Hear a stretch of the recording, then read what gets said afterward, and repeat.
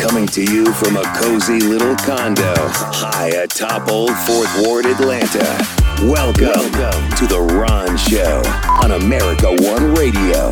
Here's your host, Ron Roberts. And a happy Monday to you, although it's like a gray, rainy kind of day and some cooler weather heading in for the weekend. Okay, here for that.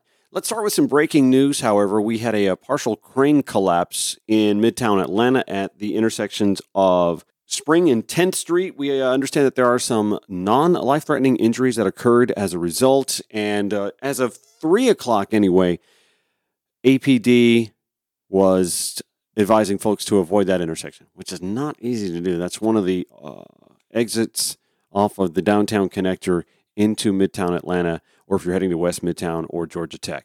Again, that's a partial crane collapse where they're building a new apartment tower at the intersections of Spring and 10th Streets in Midtown Atlanta, just off the downtown connector. Again, as of 3 o'clock, well, this occurred around 3 o'clock, and as of a little after 4 o'clock, APD is still advising folks to avoid that intersection if possible. So keep that in mind as you're heading home today. It may be cleared up. Then again, I got to be honest with you. When Siri tells me to take Spring Street, if I'm coming from, say, Buckhead or anywhere in North Metro, if Siri's telling me to take Spring Street, she and I are going to agree to disagree. Between Spring Street and all the construction that goes on there, there's always scaffolding into the street. The city of Atlanta, unlike a lot of major cities, lets these building permits bleed over into the street. And so Spring Street is always a bit of a left to right, weave and bob, and it's a one-way street. Juniper, of course, getting resurfaced now, and so Juniper being the alternate route for those who might normally be told by Siri or Waze or whatever to take Spring Street is also a bit of a mess. So, what, the downtown connector? We're going the other way, going east. Moreland? Moreland. Don't like that at all. That stretch that leads you past 10th Street and Midtown High School. No. And then you get to Ponce, where the Chick-fil-A construction, can you believe this? We're in one of the top 10 metro areas in the country, Atlanta, an international city, and the construction of a Chick-fil-A has eaten up 2 lanes of traffic on Ponce de Leon Avenue. So, wouldn't it be nice if we had mass transit like that got you from point A to point B, or at least had a steady grid that got you where you needed to go on a day like today? I digress. So at this point, we are less than 10 days away from the projected date that the United States would begin defaulting on its debts. Not future debts, past debts, debts that have already been incurred, debts that have already been signed for, and the nation has promised to repay. Which just tells you that, while raising the debt ceiling was an NBD, no big deal, when Donald Trump was president, did it 3 times, no conditions. It's a VBD or a BFD, in the words of Joe Biden 2 presidencies ago, to Republicans now. In 2022, the GOP ran on a campaign, a unified campaign of fixing the economy. The economy that appears to be in pretty good shape anyway, despite their obstruction and their attempts to sabotage it. We keep getting good employment numbers week to week, month to month. Inflation is shrinking. Now, don't get me wrong, it's still growing, but it's growing at a fraction of the rate it was a year and a half ago. And that's actually a good thing too, because you don't want to have a sudden burst of negative inflation, because that belies some real problems in the economy as well. You hear all this talk from economists about a soft landing, where instead of hitting a recession, the economy just kind of glides to cruise control. And yet, one way or the other, it seems that the Republican Party is hell-bent on derailing the economy instead of what they ran on in 2022, fixing the economy. The problem is they're creating a problem that doesn't exist, and the 2 options are ruin it this way or ruin it that way. Literally, those are the 2 options the GOP is giving President Joe Biden and Democrats in Congress. You can let us go into default, ruin it that way, or take these draconian spending cuts that we insist on and ruin the economy this way. And by the way, not a dime of the GOP's projected cuts are in defense. Defense. We spend like $800 billion plus on national defense. Not a dime to be cut there, unless they can figure out how to pull back some money from the Pentagon that was earmarked for the war in Ukraine. We'll talk about that in a little bit. No, in fact, the reason the cuts are so draconian is because defense isn't touched. It means about a 13% cut in all other departments throughout the federal government budget. Let me simplify this for you. If you ran a barbershop or a hair salon and you found out that 13% of your town's population, and you got all the business in that town, 13% of your town's population were going to move to some other city in some other state halfway across the country, meaning they're gone, not being replaced in the near future. If you found out that 13% of your business was going away in the foreseeable future, would you be bullish on your personal economy? Would you be looking to spend or hire someone else to take on additional business inside your barbershop or hair salon? Of course not. You'd be looking to cut back. That's right. You'd be looking to cut back, which means fewer supplies, which means your supplier has to deal with those cuts. And that affects who they spend with. And that affects who those people spend with. That's how you derail an economy that is on a razor thin edge when it comes to succeeding or receding. And the GOP knows this. They know that they don't have the White House. They don't have the Senate. But they know that tanking the economy can make the party in charge of the White House and Senate look bad. And as Senator Chris Van Hollen said over the weekend on This Week with George Stephanopoulos, and Republicans won't accept one penny in deficit reduction from closing tax loopholes. The farce of this whole thing is that under Donald Trump, we raised the debt ceiling 3 times. Yep. 40% of our national debt actually was accumulated during the 4 years of the Trump administration.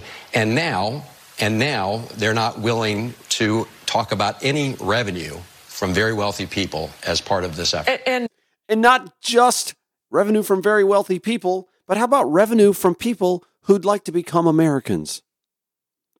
Yeah, I know it doesn't always dovetail to immigration, but it kind of does in this case.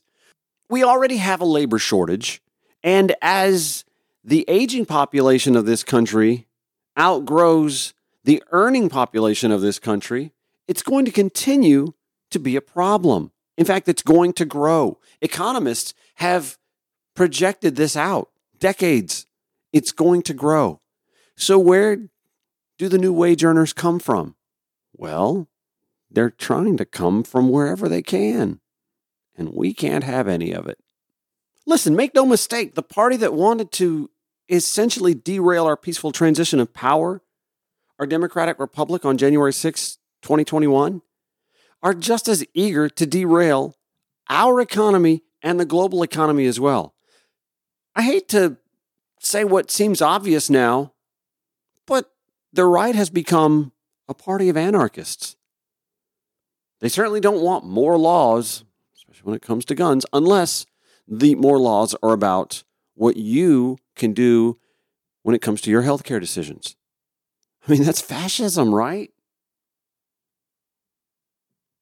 Never mind that during the Clinton years, the Republican Party threatened default and shut down. And then in the next presidency, when they had the White House, George W. Bush, they tripled the national debt. Then during the Obama years, Republicans went right back to it, threatening default and shutdowns. And then the next presidency that they controlled, Donald Trump, they added another $7 trillion, 40% of our current debt, to the tab. And now here we are, Joe Biden's president, not a Republican, and the GOP's gone right back to threatening default and shutdown. I mean, look, Americans, if you're keeping score here, Republicans don't want you to have affordable access to healthcare. They do want you to have unfettered access to semi-automatic weapons, which makes you're not having healthcare if you're a victim of someone with a semi-automatic weapon a bit of a problem. They are okay with shutting down the government, defaulting on the debt that they're largely responsible for, and against growing revenue by closing tax loopholes and by doing the responsible thing and letting some immigrants in when we got room. In Atlanta, we say, go away, we full. We not full in Wyoming or Montana or Nevada or New Mexico. We not full in North Dakota or South Dakota. We not full in Idaho. We got room. We already got a labor shortage that's only going to get exponentially larger in the coming decades. We can do this. We can grow this country. A lot of us are big fans of these post-apocalyptic TV series and movies where we don't always get to find out how did the American society or human society get there. We're seeing it unfold, y'all. The institutions of government are under attack. Public education. Hell, the FBI. We can cherry pick about that too. Oh, the FBI is such a problem because they went after Trump. They're not such a problem because they didn't pay any attention to the Brett Kavanaugh investigation.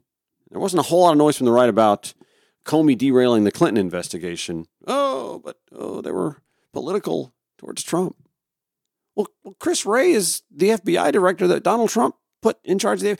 It's all about decimating the systems in government that the American people are supposed to trust and have the reasonable expectation to trust. And make no mistake, this debt ceiling thing, it's political. This isn't about just being budget conscious. Again, because raising the debt ceiling is about paying past debts. And we raised 40% of the nation's debt in the last presidential administration. And Democrats weren't in charge then. GOP House Leader Kevin McCarthy, he knows this. How do I know he knows this? Listen to what he says today versus what he says in 2017. Today, Democrats have floated changing the debt ceiling process so there's not... We can just spend more and more. Why they want to raise this is to spend more money. What he said in 2017. When you raise the debt ceiling, that's actually paying for stuff that has already been spent. That's right. Did you hear that? I actually agreed with Kevin McCarthy. Well, the Kevin McCarthy of 2017 versus the Kevin McCarthy of today. They're literally sabotaging the United States of America, and they know that their base does not care. Back after this on America One Radio. Welcome back to the Ron Show for Monday. Thought I'd point this out again. We had some breaking news earlier in the show. It was around 3 o'clock today, actually, that a partial crane collapse at the construction of an apartment tower at Spring and 10th Streets in Midtown, just off the downtown connector. Injured at least 4 non-life-threatening injuries, we are told. However, that causing a bit of a traffic snarl as we go to record this show. And let me make sure that I'm still seeing that that's a bit of a... they're advising folks to stay away from that intersection in the near future. So it was days ago that Governor Brian Kemp took out the veto pen and line-itemed some spending priorities that came out of the General Assembly. And remember, this is a GOP-led General Assembly. This is not a Democratic-led governing legislature. $200 million in spending that Kemp either cut or put on hold. Actually, no, I'm sorry. More than $300 million in what you would call spending cuts or holds. He directing some disregards to some agencies to the tune of about $200 million. General Assembly passed a budget that included $26 million for retiree raises. Gone. $6.3 million for free meals for school kids. Screw hungry kids. Gone. $6 million going towards bonuses for school custodians. Screw them. Gone. $4 million. Let's hone in on this. $4 million for pay increases to go to employees at psychiatric hospitals. Gone. $1 million as well for ag positions to help peach and blueberry and citrus farmers. Gone. I want to go back to the $4 million for psych hospital employee pay raises. I mean, this is the actual defunding of the police, y'all.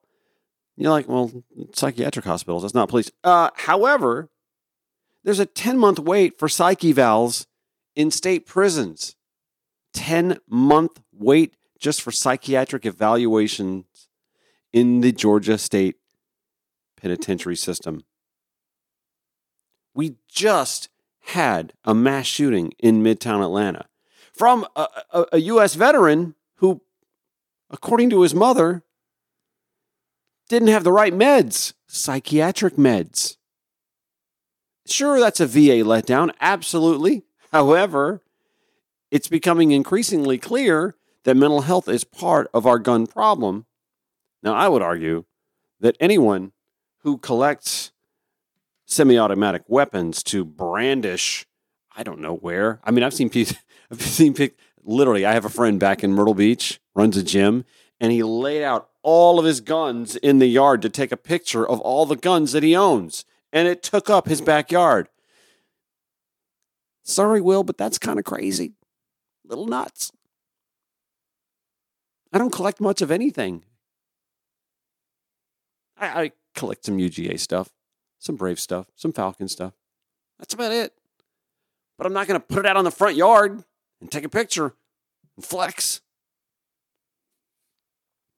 I think there's a correlation between what I call amosexuality and mental health. But I digress. In any event, is this not kind of concerning that every time we have a mass shooting, the right says, well, it's not about the guns, it's about mental health. And then Brian Kemp takes that veto pen and $4 million no longer going to pay raises for employees at psychiatric hospitals. Well, that's always their pivot. And listen, don't argue with me about it. Brian Robinson, a Republican consultant here in Atlanta, said just that yesterday on Fox TV's The Georgia Gang. That airs locally, WAGA, Fox 5. He said that's the right-wing pivot after gun crimes, mental health. And then Governor Kemp cuts $4 million from pay raises for employees at psychiatric hospitals. Retention's a huge problem in the mental health industry. And even, oh my gosh, I can't believe I'm saying this. Janelle King, who, she's a lovely lady, I'm sure. She's super nice. I just always find myself scratching my head just about any time she speaks on that show. Even Janelle King said there seems to be a disconnect between handing out rebates while also making cuts, projecting for this rainy day. And maybe that's something to think about. Maybe Governor Kemp, seeing how the GOP in D.C. is acting with the economy, this nefarious game of Russian roulette, knowing full well how it'll affect the presidential race, just knows that his own party up in Washington is going to tank the economy, and that's going to mean a recession, which is going to mean fewer tax revenues for the state of Georgia, which means he's sort of heading off the deficit at the pass. I don't know. He didn't stop the printers with the checks, though, did he? I mean, listen, I ain't mad. Give me some of my money back. That's fine. But I'd rather my money go towards, I don't know, how about that $4 million for the folks working in the psychiatric hospital so we can make sure that the folks who need the psychiatric care are getting the psychiatric care they need and not having unfettered access to a Gander Mountain to buy the next semi-automatic weapon to shoot up whatever the hell they're going to shoot up. To me, that's money well spent. If it means I pay $50 more in taxes, so be it. I think that's worth it. Actually, that's not even all when it comes to mental health.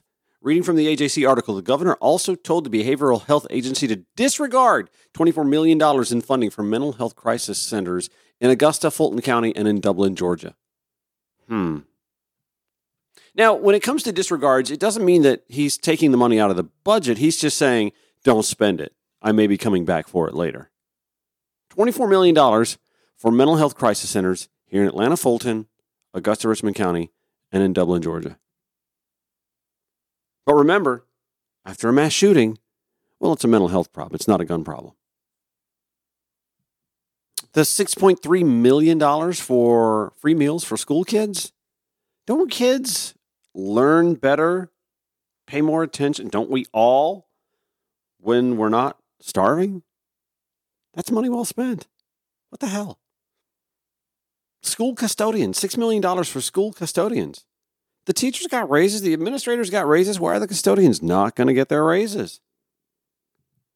Especially when, in some cases, like in Tennessee, custodians are sometimes the last line of defense in a mass shooting because we cut the funding for the psychiatric hospitals that could have See what I'm saying? Priorities, man, priorities. And by the way, let me edit myself. I don't want to go back and listen before I send this because we're running close to deadline. Anyway, I think I said close to $300 million in cuts. I'm wrong. It's $236 million in cuts, about 0.7% of the state's budget. Back after the break. This is The Ron Show on America One Radio. So every once in a while, I get to catch up with old friends and see what's up in their world. And I've been wanting to catch up with this guy for a minute. His name is Jonny McCoy. Jonny joins me to discuss the White Flag app, which, by the way, I've downloaded. It's on my phone. I've yet to use it, though. I'm not going to lie, Jonny, only because, I don't know, I guess I've been in a good headspace lately, and I talk to a therapist routinely, but I like knowing that it's there. So without further ado, Jonny McCoy, tell us about the White Flag app and how you came to realize the need for it. Yeah, no, I appreciate it, Ron. It's good to talk to you again. We're social media buddies in that we keep up with each other through social media and your podcast. And, we just started our podcast on the White Flag app. Oh, cool. It's called White Flag Warriors. And in the first 3 episodes have been my story, which I'll kind of, do a little succinct story here for you. But basically, man, I'm just like a typical person. I was born into a family of mentally ill parents who did not, and still to this moment, don't consider themselves mentally ill. My father witnessed his grandfather take his own life in disdain in front of him when he was a little boy. He was 12 years old and was going over to visit my grandfather who was living alone, just got through a divorce, and he discovered him in his bed with a note in his hand. And the saddest part was the whole thing, that not only did my grandfather know that my dad was coming, so he knew who was going to find him, but my dad was sworn to secrecy, told never to talk about it. They called it a heart attack at the funeral, and so he never had any treatment. I'm sure that there was some more things that happened to him growing up. And then my mom was molested as a child, lost her father early. And the mom was kind of absent, and 7 brothers and sisters, big Catholic family. Then they meet in the 70s at Disney, kind of working their way up in the service industry. And they got married and had 3 little boys. And when you don't try to fix your own issues, what you don't transform, you transmit, and they transmitted all that stuff through their veins, through their bodies, through their minds into us. And I was born with generalized anxiety disorder and panic disorder and some of these other issues. They just called me their worrier, like, oh, this is our nervous son. But in reality, I had some very serious mental health issues growing up. And then one day my dad hit my mom in the face with a bottle, and watching my father be arrested and my mom, being mangled in the face, it really did something to me. And most importantly, it made me realize that, I was a little bit worse off than we thought. The problem was my family, they never got me any treatment for it because they didn't know anything better. And so I just kind of went on with life.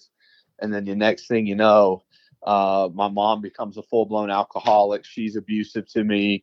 Then I leave for college. I find out I have Crohn's disease in college. And then, as one of those like hyper independent people, I went to law school and highest educated person in the history of my family. And I have all these anxious issues about, the police and watching my dad get arrested. And, that's not something that you want to happen to you. And then one fateful evening in downtown Columbia, I was falsely arrested for asking these police officers why they were arresting my friend, and to teach us a lesson for saying that we were attorneys, which we were. They shifted us to general population by not turning our paperwork in on time. And during that elongated stay, I witnessed somebody take their own life. So I witnessed a suicide as well while I was in jail. And I can't tell you, man, like most people will tell you, when you have panic issues, getting away, moving out of that area, wherever you are, going outside, breathing, just removing yourself from the trauma, from the danger is what you need. And for me, I was locked in a jail cell. The guy was like right there in front of me for hours on end. It was a crime scene. And turns out that the officers lied on their incident report to justify my arrest. It became like this, this my word versus theirs. I found I found a hidden surveillance video. Video went viral before viral was happening. Lawsuit, it reaches the headlines, and the next thing you know, I'm in a battle versus the city of Columbia over whether or not I was right or they were right. And it went on for 4 years, and it was bad. It was nasty. I ended up winning $300,000 the day before the trial started. The day they said that they didn't do anything, the day they said they did something wrong was the day they slid the check across the table. Yeah. So I witnessed, horrific from a personal standpoint, not from like reading it in a book, what people go through, what defendants go through, what plaintiffs go through. And so I took every dollar of that money. I was working insurance defense at the time, but I took all that money and I put it into my own law firm. Right. And so I started doing criminal law and civil rights law. And, I was hammering them in the courtroom because I had the ability and the necessity to call people out when they were lying. And in the South, it's just not something you see in the courtroom, man. No. You'll see, attorneys, and they'll be like, well, I got to work with this guy. I have thousands of cases with him. I'm not going to call him out on this. And I did. And at first there was a lot of pushback. I got a lot of threats. I was told, this isn't an area that you need to be practicing law in, one of the most conservative areas in the most conservative state in the union. And then eventually, after I, kept winning over and over again, eventually the word just got out. All right, don't lie, or this guy's going to call you out on it, And so, heaven forbid, in our justice system, right? Yeah, and so I started getting a bigger name, and then eventually I started getting phone calls for really high profile cases because they knew I didn't give a damn. I would call you out. So I got hired on the Julian Benton case where my client was shot at 29 times, hit 9 times, point blank range, 8 feet away, maybe even closer. Over $100 worth of marijuana. The whole thing, admitted, was over $100 marijuana sale. And my client allegedly sold the $100 worth of marijuana to a 100% mentally disabled military veteran who needed it to sleep. Right. They kicked this guy's door down middle of the afternoon while school buses were driving around, unloaded 29 shots into this guy's house. 9 of them hit him. He survives. And they turned off all their body cameras, same as in my case. And guess what? Another hidden surveillance video. This one showed that the officers didn't knock. They didn't announce. They weren't wearing police clothing.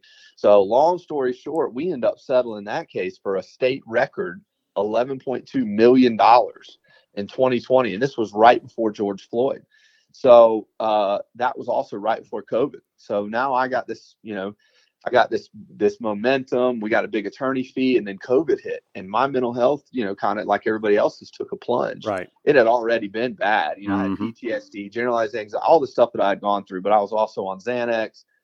And so, long story short, I said, well, I'm not changing anything. All I'm doing is winning for my clients. Nothing was being changed. The officers in the Julian Benton case still work there. They still signed sworn affidavits. The judge found them to have committed perjury. These guys didn't even get a day off. They didn't even get a public reprimand, nothing. And so I asked for one around the time of the George Floyd. I said, is there any way that the city of Myrtle Beach or any of these other surrounding municipalities that had officers involved are going to admonish publicly? And they said, no, you got your check. That's all you need. And I said, all right, well, if I'm not making any change in the justice system, all I'm doing is helping my clients get their own personal justice, but I'm not changing anything.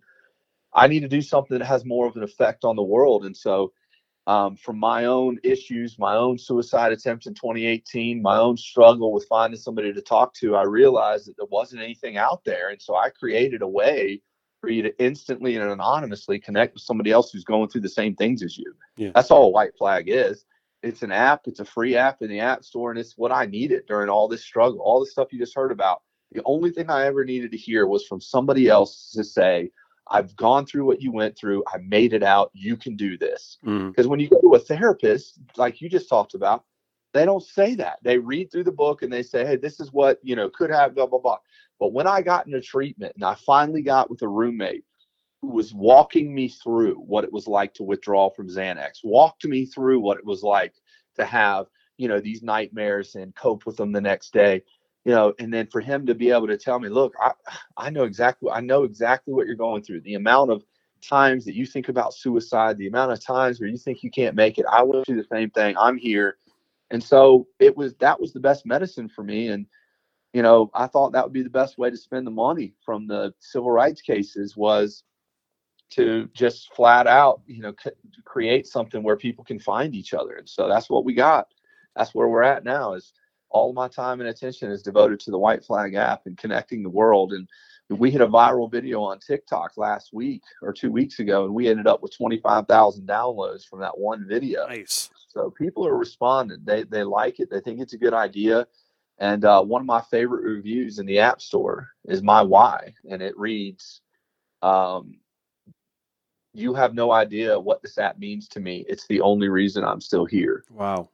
And those are the type of the feedback and the kind of reviews that keep me going, even though I still struggle. I'm on antipsychotics. I'm one of the best lawyers people will tell you in the state of South Carolina. And I guarantee you, I'm the only one that admits that I struggle with my mental health and I'm on antipsychotics and blah, blah, blah. And but I'm also still great. That's an important note too. I was just going to sit here and tell people, for those who don't know, Jonny is an affable, good-looking fella. He's got his own law firm. I mean, you are on the outside the definition of success, and you've got a lovely wife. You've got on the outside what appears to be this fantastic life, and it's a lesson for us all to learn that what looks good on the outside, what we think looks fantastic on the outside, may not always be as fantastic on the inside for that individual. And so hearing people out and listening to their story and understanding that everyone has their own struggles, whether we know it or not, it's important to acknowledge. No, people talk about in the stigma and, I need to be in the fight. And my favorite is the reach out to me. If everybody needs to know that you can reach out to me. If you guys really want to make a difference, if you really want to make a change, I'm going to tell you the only way to do it, or the most efficient way, is to make the biggest impact. And that is sharing your own story with your wife, with your son, even if you don't have quote unquote mental health issues. Yeah. You need to talk about the time where you couldn't get out of bed for 3 days. Mm-hmm. You need to talk about the time where you lost somebody and, what grief felt like to you. You need to talk about the time where, you like just the casual stuff that we all feel. But the people who talk about the things that are really difficult, like me, the past suicide attempt, trouble with addiction, trouble with alcohol, and you see me on the Today Show. You see me, winning cases in the courtroom, that are life without parole. People's lives are in my hands. You see that somebody's capable of doing these things and of being, quote unquote, mentally ill. That's the only way out of this thing. The reason that they're so afraid to talk to you and to everybody else and even mention what's going on with them is they're afraid of being shunned by society or locked up for 3 days. Yeah. And the only way that we're going to beat this thing is if you guys start talking. So, and if you might cringe by hearing a guy who's a founder of a startup that people rave about, that's got this incredible, record in the courtroom and this good story and, all this other stuff. But I want you to, when you think about and you hear these things from me, I want you to remember this was done by somebody who was extremely mentally ill. Right. I don't care what you say.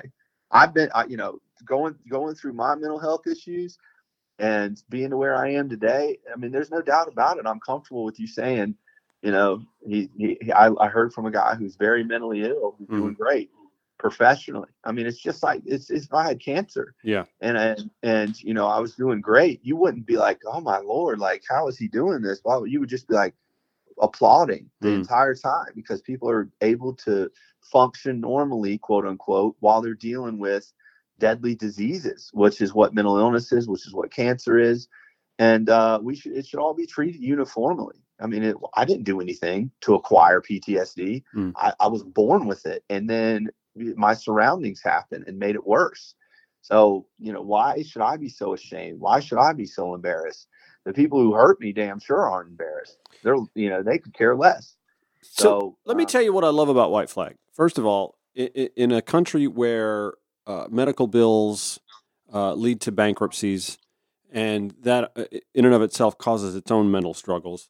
This is something that anyone who needs it can obtain it, and there's no cost involved for it. And that's something that I find particularly pleasing and want to shout from the top of mountains and rooftops.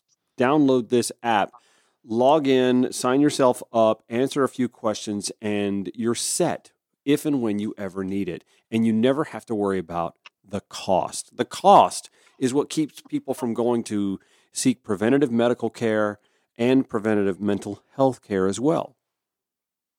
Yeah, no, you're right on the money. And,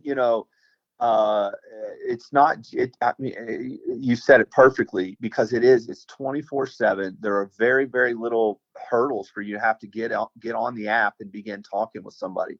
And after all of the stuff that I've been through, all the treatments, all the options, talking has been the most beneficial thing to me. It doesn't matter if you're talking to a therapist, a psychiatrist, a physician, or somebody else who's been through it. That's called peer support. Yeah. What matters is that you start your journey and you just start, having these conversations. And on White Flag, you don't have to jump straight in and say, I'm struggling with this, this, and this. You can go talk to somebody else who's saying, I'm struggling with this, this, and this, and you can just be there to support them, learning about their issues while you in turn learn about your own yourself until you're ready to start talking about your stuff more intimately. But the truth is, people who are struggling with mental illness are incredibly lonely. I mean, most people are just lonely in general, right. But people with mental illness are incredibly lonely. 24 hours a day, you can anonymously get on White Flag and have a real conversation with a real person who needs it, who needs to hear from you, who needs to know that there's empathy in other people out there. You don't just have to be related to them. You don't have to be paid. You don't have to be trained. It's true. It's within us.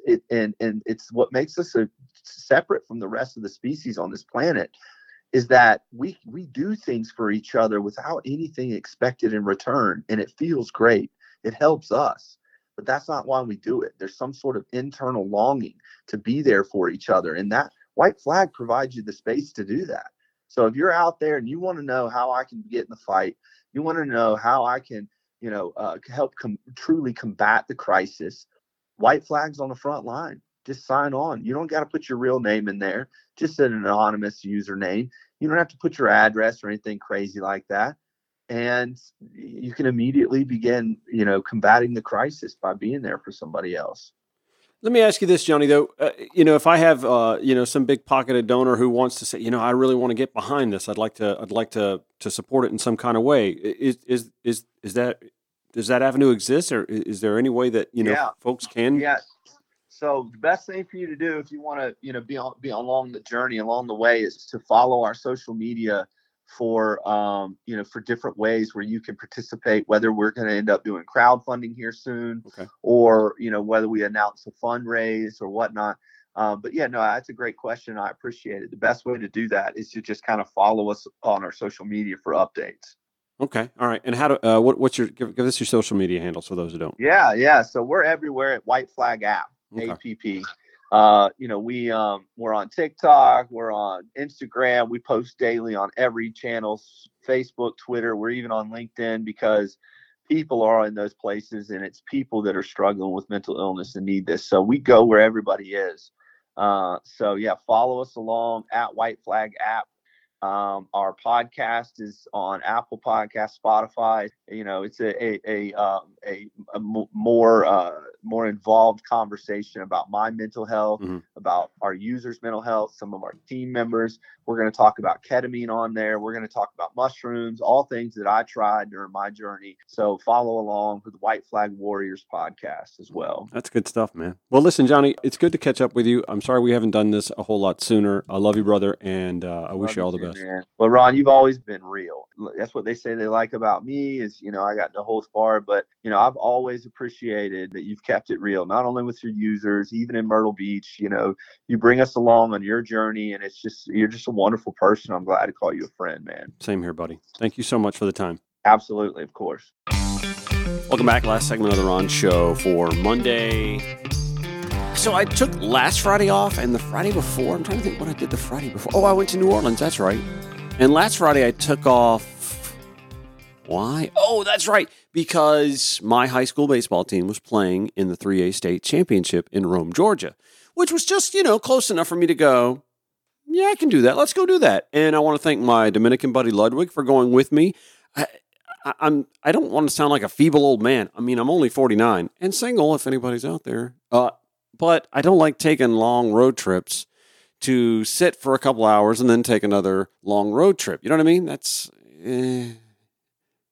my mind wanders. I get distracted and tired. And I could have probably stayed with some family in Cedartown, but so I went last Friday to watch my high school baseball team, the Harlem Bulldogs, take on the Ringgold Tigers. Ringgold was like 45 minutes from this ballpark, and Harlem was like 197 miles. I think I looked it up, 197 miles from the campus of Harlem High School to Rome's minor league baseball stadium. I want to say it was about 50-50. Crowd-wise, there's maybe about 2,700 people there. I think crowd-wise, it was about 50-50. I mean, I was sitting on the Harlem side, obviously, so maybe my perception skewed a little bit, but it seemed like it was about 50-50. Student sections, both of them, raucous. Loved it. I mean, the atmosphere was fantastic. I told you about my Dominican friend, right? In Dominican baseball, they have cheerleaders on top of the dugouts. There's always like vuvuzelas going off, and there were tons of vuvuzelas at this one. There are always, noisemakers, etc. It's very raucous at a Dominican baseball game. My Dominican friend was really impressed with the atmosphere. Oh, and by the way, Harlem won the first game 5-3. Won the second game. What was the second game score? 3-2, 2-1. It was a one-score game. It was just a fantastic ball game. Awesome ball game. I also have to say this. I sat near a lady. Turns out she's the mom to number 24, Jeremiah Hamilton. She got fed up watching her son strike out back-to-back at bats without so much of a swing at a pitch. I mean, he just stood up there and watched strike three twice. And I didn't say anything about it because, there are parents around. You don't want to Anyway, when it came time for Jeremiah to hit again soon, she went right down the stairs to the front row near the on-deck circle where her son was waiting to bat. Now, he knew that she was there. He could sense it. But he wasn't looking back at her to acknowledge that. Nevertheless, as Elizabeth Warren would say, she persisted. He tried waving his hand to brush her off. You can almost hear him saying, "Mom, stop. I got this. Go sit down." Well, she stayed. He finally looked back. She had her say.